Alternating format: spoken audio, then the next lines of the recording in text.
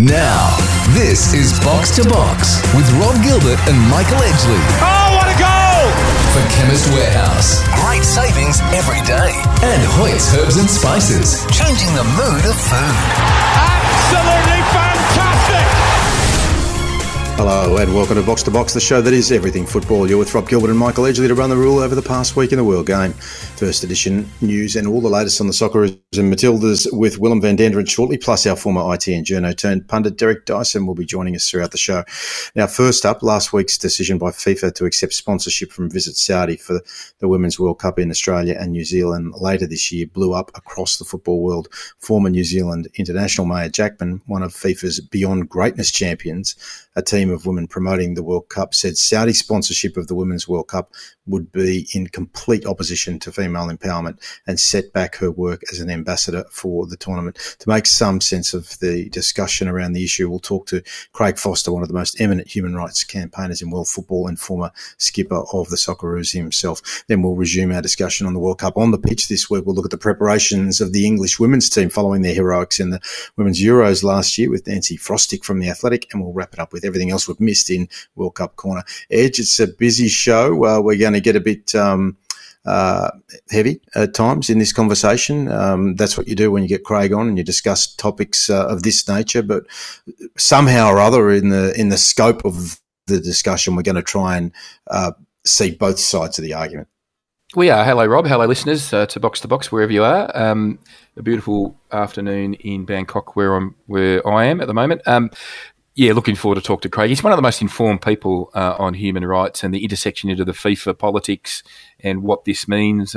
There's obviously I've got a bit of a unique perspective. I can talk about some of my lived experience in the Middle East. But yeah, looking forward to talking to Craig because it's always informative and you'll get a very interesting perspective, and we hope our listeners will enjoy that interview. But we've got Derek here. I wanted to ask Derek, are we smiling? Are we thanking our mates at Tottenham? Yes, I think we are, Edge, aren't we? We were Tottenham fans for 90 minutes, weren't we, overnight? And obviously after the disappointment, if not particularly surprised by the new manager bounce over at Everton, obviously watching Spurs do what they have done recently regularly against City, and that's beat them at their own stadium, certainly helped Arsenal out and retain that gap. So yeah, don't want to cheer Spurs on too loudly, but there maybe was a little fist bump to myself when I checked the score the following morning. Well, even when you lost, I had nowhere to go because we're absolutely shithouse right now at Anfield and looking no better. For those people who don't know who Rob supports, I think you know who he supports, don't you, Willem? It's the team that's going absolutely shithouse, I think, isn't it, Edge? Yeah, let's circle back to the Saudi Arabia story to start, Michael. You said that you have a little bit of lived experience, so I wanted to ask you about that before we welcome Craig in. How it's played out this week. Football Australia and New Zealand Football have written to FIFA seeking clarification on its decision to welcome Visit Saudi as a Women's World Cup sponsor. Craig has called the sponsorship between the tournament and Saudi's tourism arm galling, while former Matilda Moya Dodd has written, "It's hard to imagine a greater mismatch for the unique and valued audience women's football has accrued." Football Australia stated it was very disappointed not to have been consulted by FIFA prior to the announcement, Edge. Yeah, it is. It's scathing criticism of that's very entitled and worthy. There's no doubt about it. My big issue with the criticism is how it's received in the Arab world, which is a big environment, 350 million people. It's very diverse and sophisticated, and that this type of criticism is often emboldens the more conservative elements of Middle Eastern society or Arabic society who want to enshrine or resist the more progressive social reforms that, in fairness, from my perspective anyway, we need to acknowledge places like Qatar and Saudi that have been undertaking over the last 4 years. Yes, it's a big journey they're on, but they've started, they're making progress, and I think that needs to be acknowledged. So, yeah, I'm interested that's my big perspective of my lived experience in the Middle East is that how the Western world's criticism is received is often, it does more harm than good in some quarters. We'll leave it there for now. Not long, and Craig will be in to get stuck into it, meat and all. But big week domestically as well. Football Australia has invited clubs with deep connection and demonstrated history to express interest in a national second division, earmarked to start in March 2024. The tier would sit below the A-League men's competition, with promotion and relegation to be considered once mature, with between 10 and 16 teams to compete in a league and finals format. Crucially, clubs would need to offer players and staff year-round professional contracts, and Rob, that seems to be the kicker. $800,000 licensing fees is also the number that has been going around, and that's going to be tough for these clubs to step up and fulfil, not just to get up and running ahead of March 2024, but then to be financially viable going forward. But at least for now, a win for the AFC 6 years into their existence of campaigning. Yeah, we've been talking about it for years. The entire football community's been talking about it for years. It's a long game, this one, really, isn't it? I mean, inevitably, at some point in the future, how far that future extends to, we don't know. Australia will have a thriving football competition at the top level with promotion and relegation. Is it in 10 years' time, 20, 30, 40 years' time? It's a long way forward that we have to look to plan and prepare for this. So I think that's the only way we can consider the announcement, given that it's taken so long to get here. So yes, the dollars do sound big, but the passion of football in this country does run deep, and I think that one of the real keys to making this a success is clearly to dig back into the foundations of what built football in this country, and that is the established migrant-based clubs that have got a ready-made audience ready to go. And I say that having just watched the Western Sydney Wanderers play Western United in front of pretty much 2 men and a dog at the Parramatta Stadium. It was embarrassing. It almost looked like we were back in COVID times. There were so few people in that stadium. So I think that once we see these passionate people involved, both from an administrative and supporting point of view, that's when the success of this Tier 2 will really be displayed, Edge. Absolutely, and it's an exciting development. We spoke about the second tier on our very first program all those years ago, Rob. So we've been anxiously awaiting the development. It is an exciting announcement, and it's really now time for the clubs. Willem makes a very good point. Under traditional structures of these clubs, Willem, they will find it difficult to meet the financial commitments required to not only secure a licence but operate with full-time playing rosters, coaches and staff.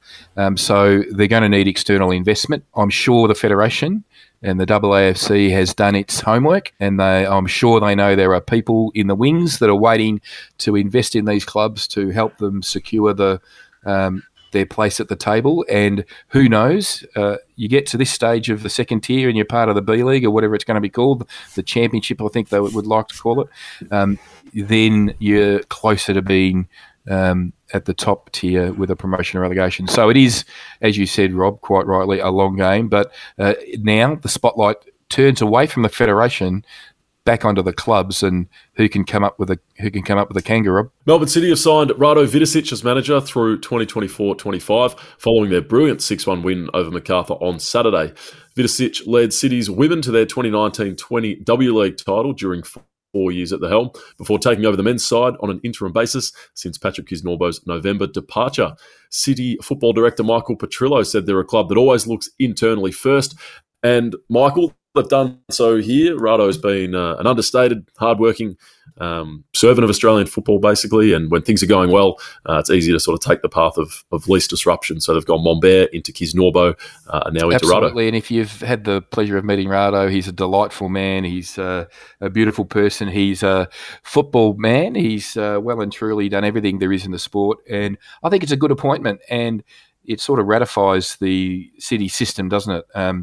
I think it's not lost on me that Rado and Patrick Kisnorbo before him both spent big chunks of their career at City in the women's program, and I think it's just a terrific appointment. They're going beautifully at the moment.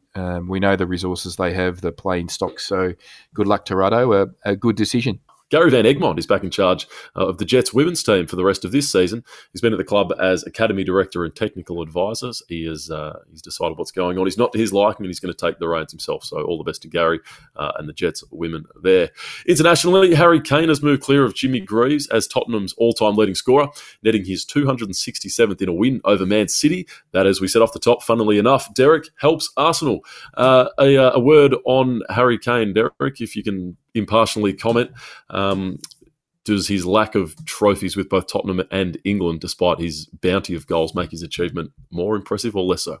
I think Harry Kane is already and will be a Premier League legend. Like, no one racks out that amount of goals and kind of carries a team like he does. So I think they're probably, as much as I like to joke about how I've won more than Harry Kane with my Hillsville third division title from last year.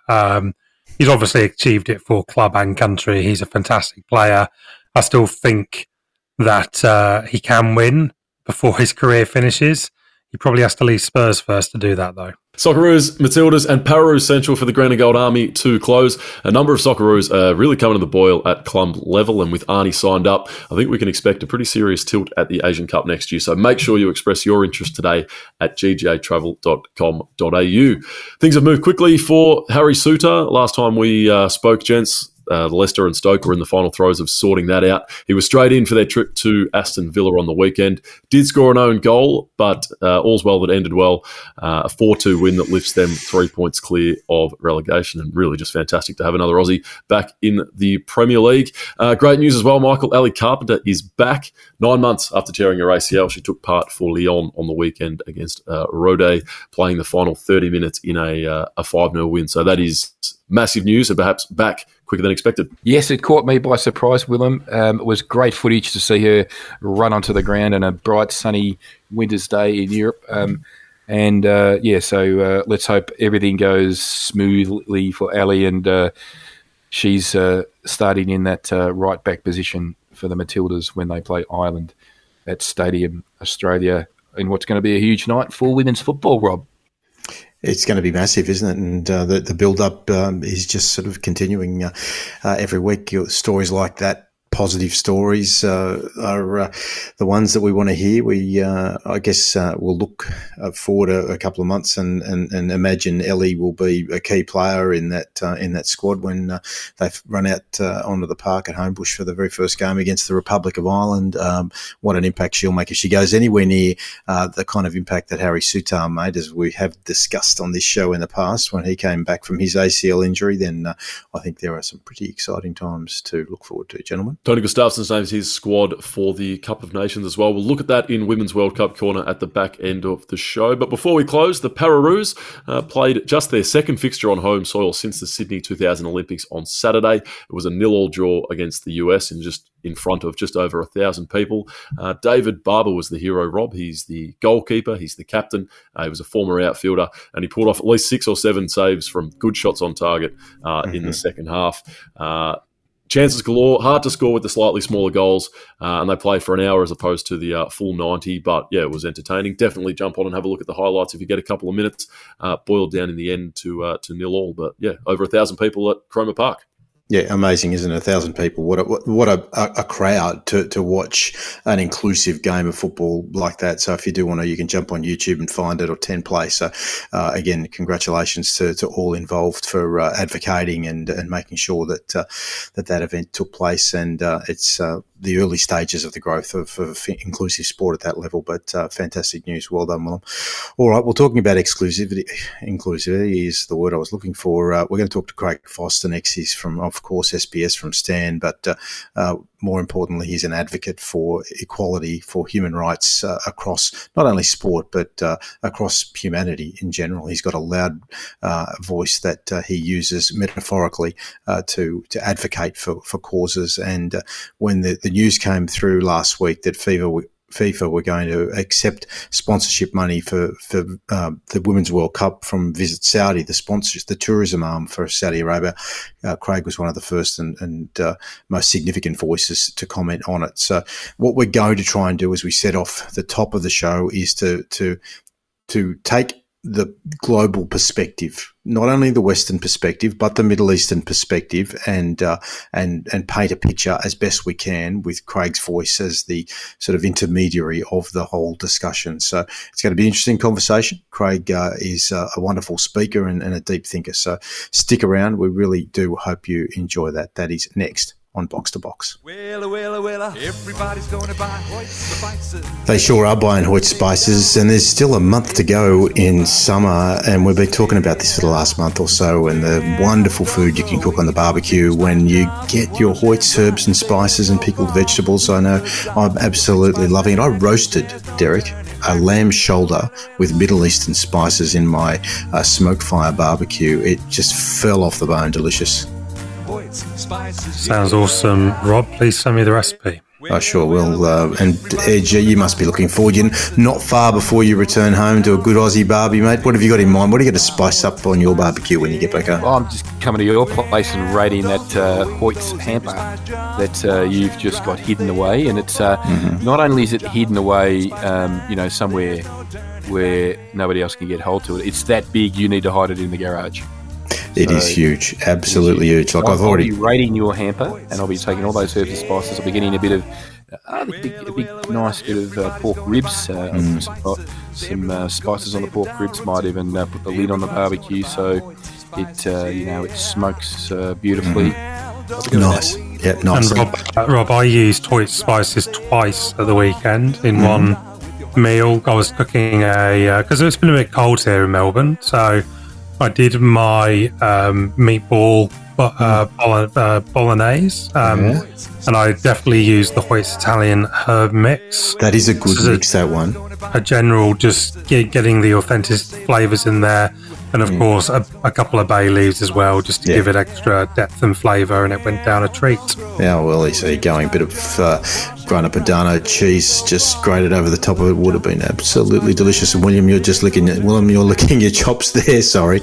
And anything on the menu for you in the last week or so? Hoyt's Spice? Yes, Hoyt's Spice, absolutely. One of my specialties, and it's a short list, but on my specialty list is the baked eggs shakshuka, Middle Eastern style, some tomato, some cherry tomatoes, some cannellini beans, baked up and then into the oven with eggs and parmesan cheese on top. I've been cooking it for a little while. It's pretty good, but it needed something additional, and Derek's just beaten me to it. The Hoyt's bay leaves brings out a little bit of extra flavour in the tomato-based dishes. Beautiful, Rob. So, outstanding. See, the boys are going beautifully, and I know Damo, being the resident Italian on the show, listening and making sure the whole thing comes together beautifully.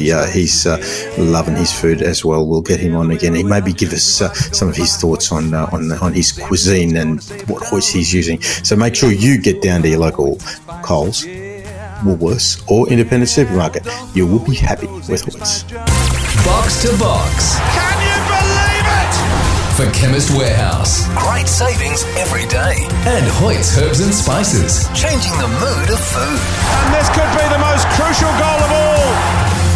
Yes, this is Box to Box. Now, when it was announced last week that FIFA intended to accept sponsorship from the Saudi Arabian tourism arm Visit Saudi, the response across the Western football world was immediate and summed up in an article written by no less a voice than former Matilda vice captain, former executive committee member of the Asian Football Confederation, and a former member of FIFA Council, Moya Dodd, when she wrote, "For FIFA to tell LGBTQ players and fans they should visit Saudi is to send them to a jurisdiction where they are regarded as criminals and where all women face seriously restricted rights. Notwithstanding recent encouraging progress, FIFA would be selling them into persecution. It's hard to imagine a greater mismatch for the unique and valuable audience of the women's game has accrued." To discuss this, to try to understand what FIFA is thinking and what appears to be a tone-deaf decision, we're grateful for the time of one of Australia's leading human rights advocates and former skipper of the Socceroos himself, Craig Foster. Craig, how are you? Yeah, no, it's my pleasure to speak to you, and I just wanted to congratulate you guys on the work that you do. You know, we need as much football media as possible, and you've been doing a great job for a long period of time, so I'm pleased to be here.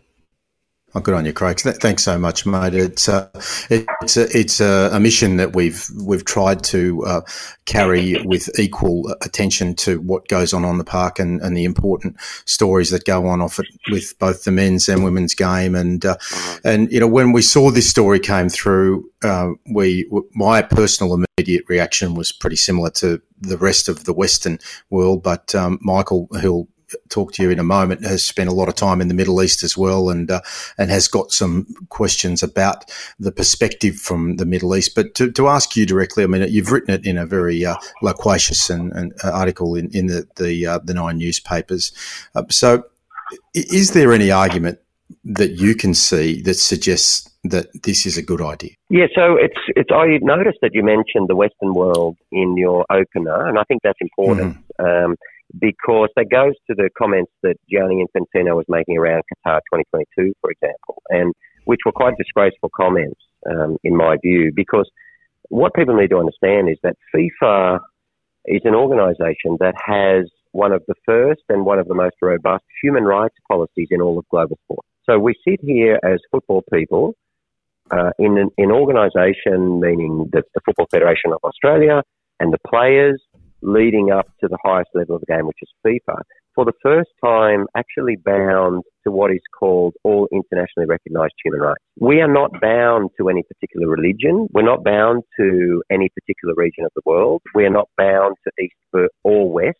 What we are bound to very clearly in the statutes of our global governing body is internationally recognised principles of human rights. One of those is non-discrimination on the grounds of gender. So it's actually very clear the responsibilities that we have as a game and that Infantino and FIFA have. They are prescribed, they are clear, they are a set of universal values that whilst contested like everything else in human life, they are the best attempt that humanity has come together to find common ground whereby all peoples, all cultures, all genders and all religions can at least have fundamental rights for each individual person. So what's happened here is you've had a governing body which has brought a sponsor into play on a women's tournament, which is part of a state. So it is a state body. This is not just a private listed company, for example. This is Visit Saudi, which is the state tourism authority, from a state which is demonstrably contravening women's rights in a number of ways and which criminalises the LGBTI community. So the point that was being made in the article that you referenced is that the women who are playing in the FIFA World Cup not only would have their rights contravened if they even visited Saudi, let alone being Saudi as a woman, but in fact they would be imprisoned because a very large proportion of the women playing in the forthcoming FIFA Women's World Cup have a sexuality which is criminalised in Saudi Arabia. And for that reason, it's a ridiculous decision, but it's one that's very consistent with Gianni Infantino and the FIFA Council in not wanting to live up to their human rights obligations in any way. In fact, they're constantly disregarding them. And just finally, so what happened with Qatar 2022 is rather than reference the human rights that he's obligated to, what Infantino sadly, and I think dangerously and damagingly did, was try to characterise the obligations that he carries with him as FIFA president as a dispute between East and West. And that was extremely damaging because it completely disregarded, the human rights policy that he has. It obfuscates the issue. It doesn't contribute to greater understanding of the football community, which would be a wonderful thing as to what human rights actually are. And it pitted, two parts of the world, if you like, and two histories against each other in a divisive manner, rather than saying, okay, it's got nothing to do with that. This is about the policy that FIFA has. These are the rights that we have to uphold, and our duty is to uphold them everywhere. Now, that would have been a really powerful conversation that could have carried global sport forward, in my view. Once again, he just simply doesn't want to know it because I think contemporary and probably historic, but certainly contemporary global sporting administrators are far more interested in where the money's coming from and not interested in providing any conditions related to that. Whereas even outside of sport, we're starting to see in the corporate environment this occur much, more and more. Let's take, for instance, in cricket, where people are starting to say in Australia that if we're going to have fossil fuel sponsors here, then there has to be conditions attached to that. Either they can't be here if they're not authentic, or we need to be, and players are saying this, they're saying we need to be convinced that you're on the correct path to zero emissions, and that that you are an appropriately aligned sponsor with our values as players and as a game. That's not a conversation that football's having. In fact, it's having the opposite conversation. All we're saying is, where's the most money and how can we accept it? No response from FIFA so far. Infantino's been silent, as he often is in instances like this. Are we shouting into the wind? Is this inevitable? Are we going to see Visit Saudi signs in 6 months' time? Well, the history of FIFA says yes. And, that wouldn't surprise any of us, definitely. Once a decision is made, it's very difficult to rescind. The New Zealand and Australian football federations, I think, rightly sent a please explain, and I haven't seen that correspondence, but I read about it in, with a reputable football journalist, Vince Rigari, and it was reasonably strong. And what they were arguing was that this is just fundamentally contrary to what this tournament is standing for. And so we need to know, why this has happened. But to take the step to then be able to agitate enough that this sponsorship is actually rescinded, that's a very different thing in global sport. It very rarely happens. I think it's good that people are raising that issue and demonstrating their discomfort. But is Gianni Infantino going to put the money back on the table and say, well, I don't think it's appropriate to accept it? Well, he hasn't done that in any respect throughout his entire term, and I wouldn't expect that that's going to happen now. But what that means is, once the tournament, what it does provide is an opportunity for people to have this conversation, and it is a conversation. So, many of the players, I think, will protest. I think you'll see very strong pushback from Australia's players, and in fact, many around the world. But more important is the conversation that we didn't have around Qatar, which is around, under what conditions does sport operate, and what expectations does it have of its sponsors and its hosts. Member federations, member communities are a little bit more complex because we have human rights issues all around the world. But you do have a choice as to the hosts that you choose, accept, and certainly the sponsors and how aligned or unaligned sponsors are with your corporate values.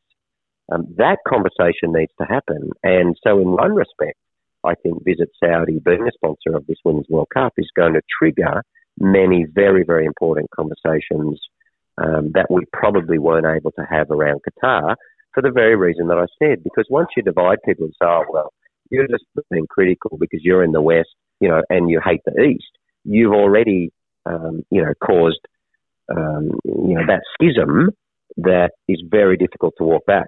Then people have to be explaining the human rights framework. We have to be talking about the United Nations. You have to go back 5 steps.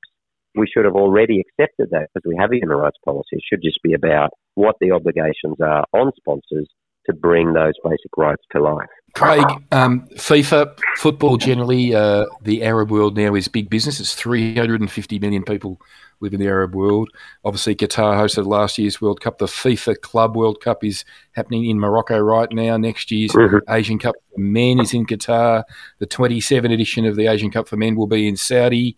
Saudi's also the lead bidder to host the next AFC Women's Asian Cup. Qatar, Emirates, Saudi, they own some of the world's most iconic European football clubs. Football and FIFA and the AFC have been engaging. They've been all in the Arab world for a long time. My experience, I should declare, I've spent many months up to years over the last 4 or 5 years working in the Middle East, so I have a perspective on how complicated and diverse the Arab world is, and how significant the politics of the region are, and how Saudi are a big leader within the Arab world. But what I learned from my time in the Middle East, Craig, is that the leaders, the leadership of these countries who are moderate, who are promoting social reforms, were very stung by the criticism that Qatar was receiving, and they in many ways received the criticism as being unsophisticated and anti-Arab. What do you say to those moderate people who say this type of criticism, it doesn't promote engagement and it doesn't reflect on the progress that's been made or help the people that are in the trench fighting for that progress now? Yeah, that's a great question. And so before the Qatar World Cup, I spoke to the Australian ambassador in Qatar, and we had this exact conversation. And it is complex.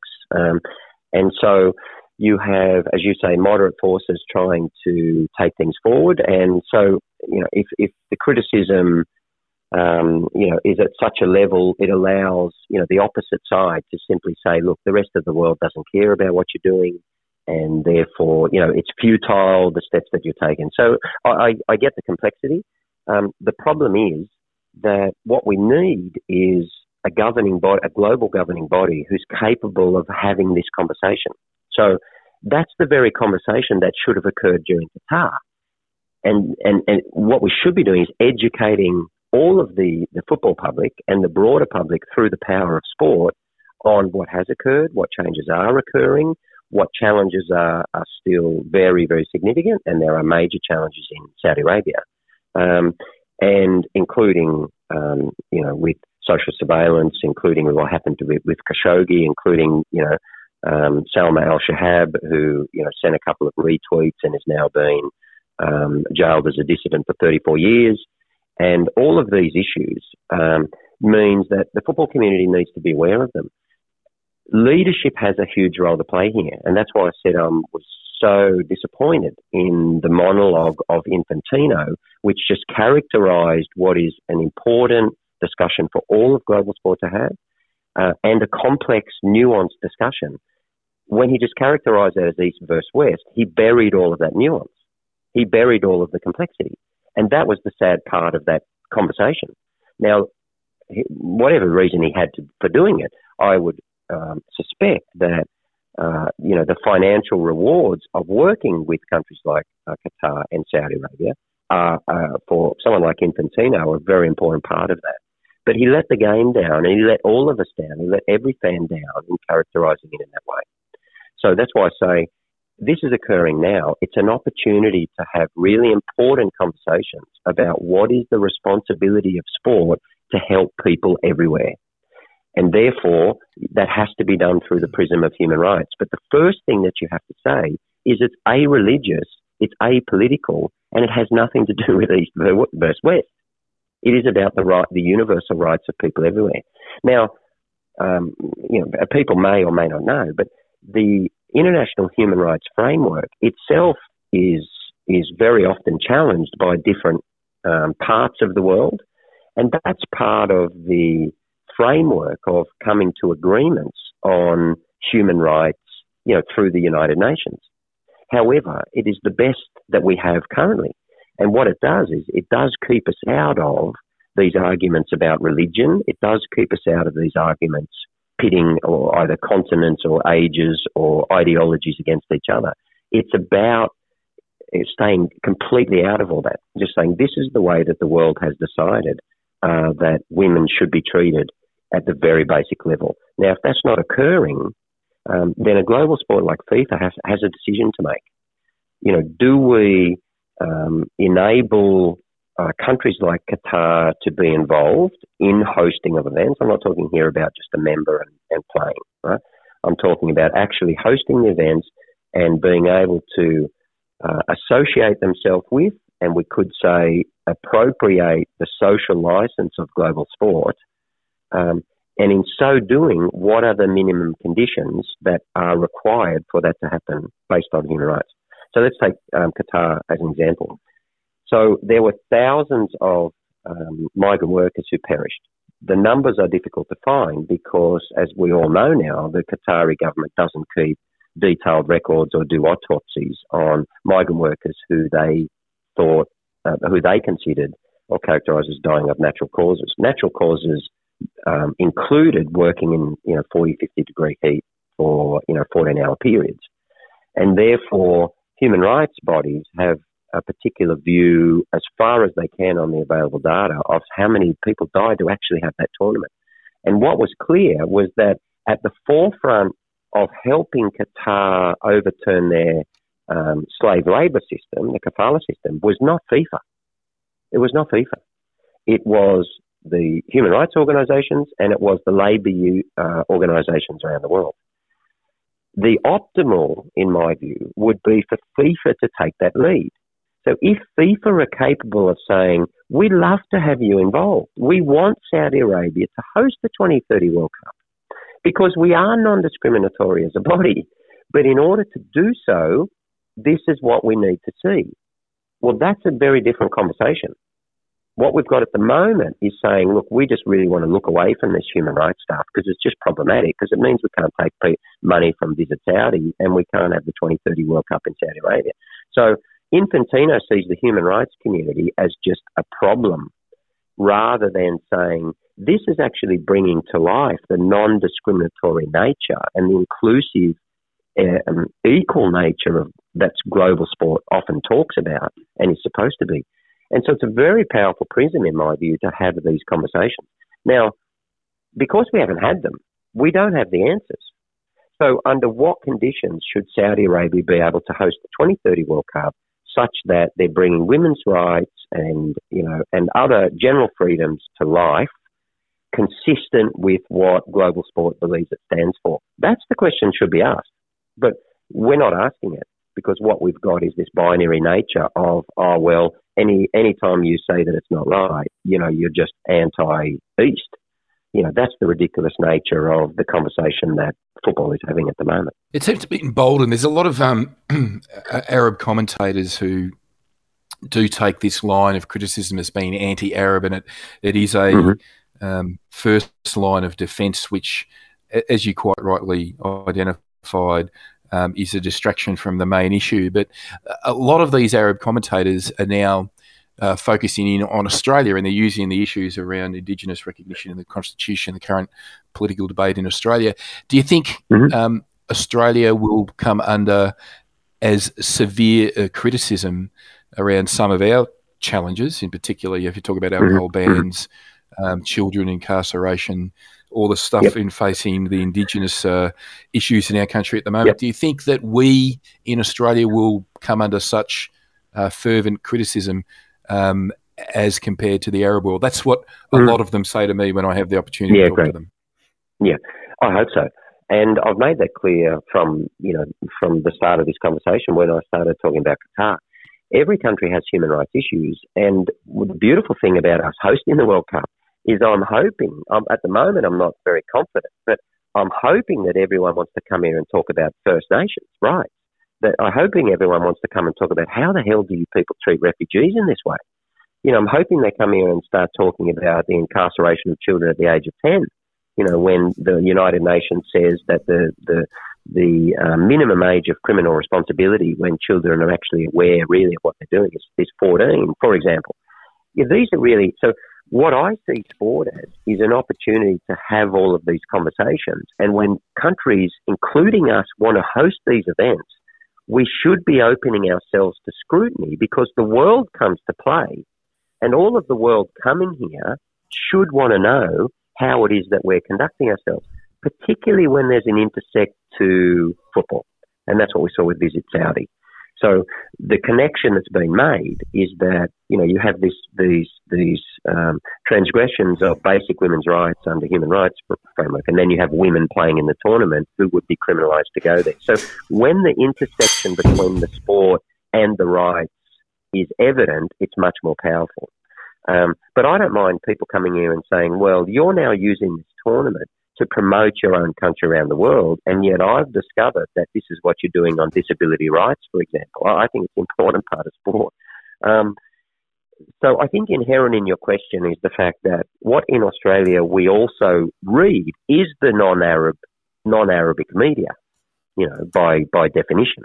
And therefore we get a particular view because, the English-speaking world tends to be aligned on a number of these values, so-called, right? And, and I completely accept that. That is just simply the reality. What I said many times, and what I would love to say to the Arabic world, is that there is a great deal of prejudice from both sides. The problem is that sport shouldn't play into that. We shouldn't fuel it, and we shouldn't contribute to it. What we should be doing, and this is the sad part about Infantino, is we should be saying all of the world should be coming to Australia and asking us really fundamental, important questions about the way we treat people. All of the world should be going to Qatar and Saudi Arabia and asking the same thing, but we're all asking the questions based on these universal values that are written into the human rights framework. I don't care which country it is. I don't care which culture it is, which religion. It's just completely immaterial to me, because that's the point about human rights. So that's a long answer to your question. The simple answer is, absolutely. That's really part of what I'm looking forward to. I'm hoping that the world arrives here and says, what the hell is going on with First Nations rights here? And that would be really powerful, particularly in a year where we're all talking about the voice. Well, Craig, they do say when you point the finger at someone, there are 4 fingers pointing back at you, so or at least 3, maybe a thumb as well. But you take the point, mate. One thing is for sure, we know you'll keep talking about it in the lead up to, including the event itself and past it, as we'll do our best as well, mate. So maybe we'll have you on again a little closer to the event and sort of see if we can pick apart some of this conversation and the broader context of it as well. Brilliant. No, that was good. I enjoyed the conversation. Thanks, guys. No, we always do, Craig. Craig Foster, thank you very much for joining us. Okay, stick around after the break. We're going to talk about football on the park. We're going to talk to Nancy Frostick from The Athletic. The Lionesses were amazing last year. They really showcased what women's football is all about, the inclusive nature of what women's football is all about. But she's here to talk, she will be here to talk to us about what her expectations are for the English women's side on the park. So stick around. That's next on Box to Box. Box to Box. Can you believe it? For Chemist Warehouse. Great savings every day. And Hoyt's Herbs and Spices. Changing the mood of food. And this could be the most crucial goal of all. Yes, this is Box to Box. Now, pretty heavy discussion there with Craig Foster, but I think any of our regular listeners would expect nothing less of us. We do try to bring the big topics as well as the football topics, both on and off the pitch. One of the big discussions on the pitch, of course, is that very event we were talking about with Craig, and that is, of course, the Women's World Cup, and a team who is going to come to Australia with great expectations that they may well repeat the heroics of Wembley last year in the Euros is the Lionesses. And the last time we had our next guest on the show from The Athletic, she was a very excited lady, and she's going to come to Australia because it's going to be part of her honeymoon when she arrives in this country. And we welcome Nancy Frostick from The Athletic back to the show. How are you, Nancy? I'm good, yeah. Still very excited. So, yeah, all good. Got to be a lot of fun. That's for absolute sure and certain. And I guess that the context of obviously having you here is we are just building up, and it's the Women's World Cup taking its gradual position in the sporting dialogue. But had it been a Men's World Cup in the UK, the discussion is just non-stop 6 months out. It's leading every conversation and contextualise in terms of the Premier League and who's going to be picked. Is that conversation beginning to take place in England, especially off the back of the success of last year? Yeah, I think we've seen the Lionesses in the media a lot more, which is great anyway, and doing lots of sort of appearances and stuff like that. And so there's been a lot of, and what about the summer? What's coming up? So it definitely feels like everyone's looking forward a bit more than maybe previously, just because they've really put women's football on the map since the summer. But I think we'll probably see it kick up a notch in the next couple of weeks, because England are hosting the Arnold Clark Cup, which is like just a mini sort of invitational tournament, sort of off the back of the US doing the She Believes Cup, actually. And I mean, it never gets massive attention just because it's not, a major competition, but it gives a good implication of kind of what Serena Wiegmann might do, and it just jogs memory and reminds people that there's women's football, international women's football happening, and it'll kind of lead on from there, really. Well, listening to I was tuning to Talk Sport this afternoon. Our time, it was the breakfast show, and they had a long feature piece on the WSL, which had not been a regular element of their breakfast show for years gone by. If you have the Australian subscription service that delivers the Premier League, you get just as much women's football delivered to you in all of the highlight package forms. So it's served up to you on a platter. And one thing I did notice over the weekend watching the Chelsea Spurs match was that the crowds are gradually beginning to build, certainly not to the sold out sort of capacity stadiums that we were seeing during the Euros, but that level of interest and the noise that you're now hearing when you're watching those games from afar is increasing incrementally. Yeah, it's been really interesting actually, because I think it's getting to a point where for some clubs, particularly like Chelsea, where they tend to sell out of season tickets every year now. It's whether they need to actually move somewhere slightly bigger, because getting hold of tickets for somewhere like Kingsmeadow or Arsenal down at Boreham Wood, it can be a bit of a struggle, or they release them quite close to the game. So then it's a case of like, where do they go next? Because on the odd occasion, Arsenal will play at the Emirates and they will sell 30,000, but it might just be that because it's an event, because it's a spectacle, lots of people are thinking, all right, they're playing at the Emirates, let's go down. But it is encouraging to see kind of that that's a possibility. And the same happened for Chelsea at Stamford Bridge, and a couple of the others have done it at the men's grounds as well. So it's definitely encouraging. And I think if it keeps going this way, then you might get to a point where women's teams will sort of start to think about where's best in terms of like a permanent home. It kind of comes back to a bit of a debate that we have here about the WSL a lot, in terms of whether we undervalue women's football with the ticket price and the entry price and a lot of other things compared to sort of the talent that you're seeing. And I presume if they move to bigger stadiums, they probably need to keep ticket prices cheap just to make it accessible. So it's a bit of a debate at the minute. Yeah, you mentioned Kingsmeadow before, and of course it was only a few weeks ago that we had that kind of bizarre event where the game was called off after 7 or 8 minutes, and there was a lot of recriminations. And just for our listeners, that was around the frozen nature of the pitch and how the game didn't seem to be going ahead, but then suddenly was going ahead, only to be called off. Has there been anything more on that, Nancy? Any more kind of recriminations or thoughts on that? And I suppose if not, in general, is this also just emblematic of, yes, the women's game has come so far, but when you have things like this happening, it doesn't help in terms of the profile and how the game is perceived? Yeah, I think it was one of those sort of classic WSL gaffes that seems to happen every 6 months to a year, where it's just like, how has this come to pass in a professional league?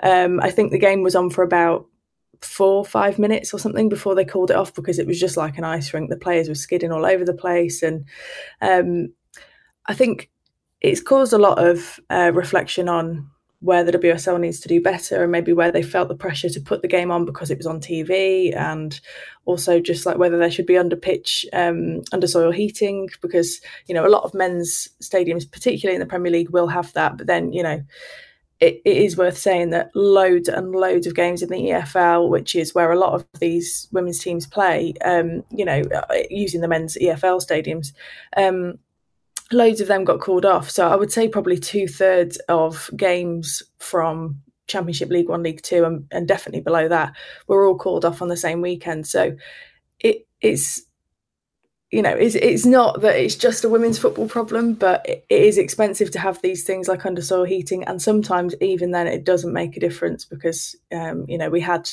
probably 2 weeks of sub-zero temperatures, particularly overnight, and it was just rock solid. So it has led to a lot of questions being asked, though, and I think it is worth constantly reassessing that if we want women's football, especially elite women's football, which, in terms of conditions and standards and everything, you want to be on a par with men's football if we can, then it has sort of provoked a bit of an assessment of where we are in terms of that side of things. Beth Mead, so obviously she got into new territory with the win in the BBC Sports Personality of the Year, and that there is no Australian comparison that I'm aware of. So for our listeners, this is a big televised event from the national broadcaster that celebrates the best sports people every year, and a women's footballer generally is not amongst the favourites to even make the shortlist, never mind win it. But again, that's just indicative of how far the game has grown. And then I read that over the last few days, England's home fixture against Brazil, the so-called Finalissima, is also sold out Wembley for that battle between the European champions and the Latin American or South American champions. The game's never been in ruder health with stuff like that going, has there? Yeah, it was unbelievable. So when the shortlist came out for sports personality, you're right, women's footballers never, or even you don't get a lot of women's athletes at all on there, generally speaking. Normally in an Olympic year, you might get a few on there. So for Beth Mead to be on there in the first place was amazing. But then pretty much from the point that shortlist was announced, she was the favourite to win. And, there was, I'm trying to think who else was on there. Ronnie O'Sullivan was on there. There was a few others from, big presences, basically. It's as much about, I think, sporting achievement as it is kind of about the personality element is important in sports personality, and it is a public vote. So it's a bit of a popularity thing. But again, that makes it even more remarkable that Beth Mead won and was able to see off a few really popular male athletes. And also England won Team of the Year and Serena Wiegmann won Coach of the Year. So they hoovered up at an awards ceremony where, it's a lot down to kind of public opinion, and it's a lot usually down to, which men's team sort of captured the imagination more than anything that women's sport was able to offer, really. But so that, and then the Finalissima, it's the first one, and we've seen, when England play at Wembley, so they played a friendly against the USA earlier late last year, after winning the Euros, and that sold out as well. So these big sort of showcase games at Wembley have proven really popular, and it makes sense for the FA to keep trying to put them on. It should be a good one. I think it'll be a good test as well. We'll probably learn more from that ahead of the World Cup than we will maybe from the Arnold Clark Cup. But it'll be interesting either way. It certainly will be interesting, Nancy, and it'll be equally interesting to see how England do translate that form when they do come to Australia and New Zealand for the World Cup. Your assessments and views of just what England needs to do, expectations within that group, and comments that Serena Wiegmann's made to date. Just share us some insights. England should, the Lionesses should be looking well beyond that group, and the ambition will be bettering the semi-finals defeats that they've had in the past couple of World Cups anyway. But as a group, it'll be interesting just because England kind of blew aside quite a lot of the established European teams at the Euros, as in, Norway previously a really tough team, and they'll have gone through a bit of a change since then anyway, for their group. But teams like that, so again, Denmark traditionally a pretty solid, difficult team to play against, and so it'll be interesting to see if they've maintained that level, because there's been a bit of an evolution in the England squad. Obviously Ellen White's retired, Jill Scott's retired, and Ellen White was pretty fundamental to starting those games in the Euros, and then Alessia Russo would come on and finish them. But just losing that experience in the dressing room, they've all experienced winning something now, but it's just a case of how that squad balance kind of works out, who comes in to replace them, whether there's any turnover in other positions as well, just with form and fitness. But I think the expectation will be that they'll both be tough games. Obviously waiting to find out who that third team is. But it will be a challenge, but I don't think they'll be afraid of saying that, they're turning up at this tournament to win it, which is quite refreshing as long as it goes to plan. Well, we could keep you going for ages longer. Maybe we'll get you back on in another couple of months to do a preview, just as the final group playoff winner is announced, and we're counting down the days to the event itself. Yeah, that'd be fab. Exciting Lovely. Times. And you might even be here when with a ring on your finger, Nancy, about that time. Yeah, a good chance it might be. Yeah. Excellent. Well done, Nancy Frostick from The Athletic. Thanks again for joining us. Okay, stick around. We're going to talk more Women's World Cup and wrap it all up next on Box to Box. It is time to stock up right now. Where at, Willem? Chemist Warehouse, Roberto. Of course, you've got to make sure you're concentrating because there's 30% off the Nair and Chic range for the ladies, 40% off the Saint-Tropez and Sally Hansen range, 40% off Rimmel Cosmetics, and get a huge half price off the entire L'Oreal Paris lipstick cosmetic range. That is what you can get at Chemist Warehouse right now, Michael, but you don't find them at that sort of prices, discounts in Bangkok where you are. No, and I don't think Nancy finds them in the UK either. But Chemist Warehouse, Rob, in Australia, go down to your local high street shopping centre and you name it. Their prices are cheaper every day, Rob. They absolutely are. And Derek Gill, save on Wagner Keto Burn, 60 capsules, $8.39. I know I'm on the keto diet right now. It's working a treat, especially with those keto supplements. And the Fat Blaster Platinum Metabolism, 30 capsules, $22.49. Yeah, those sound good, Rob. I don't know what you're implying there, but I'm sure they work a treat. I am implying nothing other than that I was a bit of a tubby boy before Christmas and I've been taking them and I'm not as tubby as I used to be. That's all I'm suggesting, Derek. At OptiSlim, if you don't mind, VLCD Platinum 21 sachets, $34.99. Chemist Warehouse, the great savings every single day. Box to Box. Can you believe it? For Chemist Warehouse. Great savings every day. And Hoyt's Herbs and Spices. Changing the mood of food. And this could be the most crucial goal of all. Yes, this is Box to Box. Great show so far. Craig Foster, Nancy Frostick. It's Women's World Cup from beginning to end this week, and for good reason. And Willem, you've got a couple little stories to if you haven't got your tickets, just get online because you will miss out. There's absolutely no guarantee if you leave till the last minute, you won't be you're watching any football live because all these games are going to sell out, aren't they? Well, that's call to arms, Rob. I'll be on this week. Thank you for the reminder there. The Matilda squad, much discussed over the past 18 months or so, but it is starting to take shape. We know we've got 3 matches. It's a 6-match tournament coming up, the Cup of Nations, within the next 2 weeks, I believe. Tony Gustafsson, or TG as he's now called, that things are going well, has picked his squad. It is going to need to be trimmed down to 23 by the time the World Cup comes around. 9 members, Edge, have 100 plus caps. This really is the time to strike if they're ever going to achieve what so many of us think they are capable of. Claire Hunt from Western Sydney is uncapped, although Gustafsson said he's been watching her for a while and would have picked her had she not been injured. And Amy Sayer is also there, perhaps lucky to squeak in. But there's 3 big names outside the squad at this point, Edge. I'm going to read them to you, and I want you to let me know if you think they will be there. The first one's a bit of a gimme, Ali Carpenter. She'll be there, provided her recovery and the little bit of time she has now playing at her club goes to plan. She'll be there. Kaya Simon? No. Kaya, I think, is in all sorts of trouble with injuries, and I doubt that she'll make it back.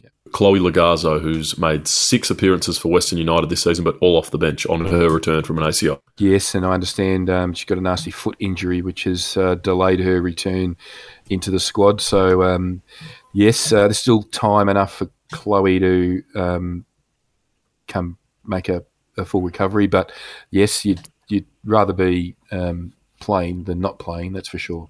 First game against Jamaica on the 16th of Feb of that Cup of Nations tournament. To close, we'll move on to the referees who have been appointed for the tournament. 33 field refs and 55 assistants, all female, which I didn't actually realise, but does make sense now that you think about it. Kate Jakovitz and Casey Rybelt are our 2 Aussie representatives, as they have been for a long, long time now. And Stephanie Frappeur, the French woman, is also there, fresh off making history as the first woman to ref a men's World Cup match last year, Costa Rica versus Germany, which was a thriller in itself on that 3rd match day of the group phase.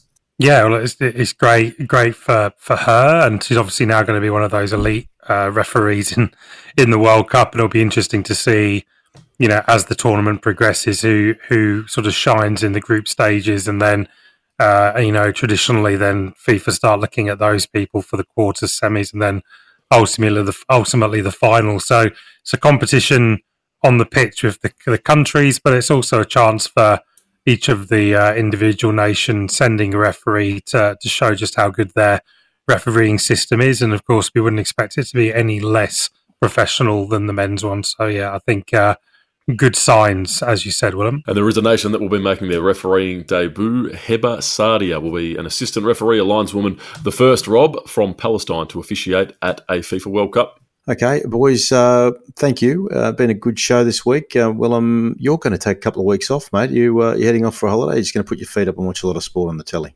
No, I'm up to Brisbane and then up to Noosa. I've never been to Noosa. I think I'm the only person in Melbourne who hasn't been there, but I've got a couple of mates doing the open water swim, so I will be watching them on the beach with a beer. Excellent, mate. All right, well, enjoy your break. I don't know that I'm going to be able to hold up your high standard, especially with pronunciations, but we'll do our very best. Enjoy your break, brother. Thank you. No, look forward to it. Look forward to tuning in. Michael, good show. Thank you. Thank you, Roberto. Yes, very good show. Enjoyed it very much. And yeah, we march on to another week in football. Just so much happens every week in the World Game, Rob. The one thing we always know, and I know our listeners would be well aware of this, is that the moment we turn off the microphone, a massive story will drop. By the time we wake up the next morning, another half a dozen. You can never pack it in. So, yeah, we do our best to try to wrap them up every week and catch up on the ones we missed the following week, don't we, Derek? Yeah, absolutely. And again, thanks for taking me on the show, guys. It was a good one. Beautiful. And Damo, to you as well, mate. Thank you behind the desk, making sure everything gets edited nice and tidy, and we sound as good as we possibly can. And to our listeners, we're really grateful. And a lot of people have been subscribing since we've been calling it out to you. We're getting some lovely reviews on the various podcast catches. So if you like what you hear, if you could give us a nice little rating, it always does help with the rankings and all of the rest of what goes on when you put together some content like this. Make sure you subscribe to Box to Box Stoppage Time and Offside, as I say, wherever you get those podcasts. Tweet us at Box to Box N2S and follow us on Twitter, like us on Facebook, and make sure you join us throughout the week as those podcasts drop and we go from one end of the pitch to the other in the World Game.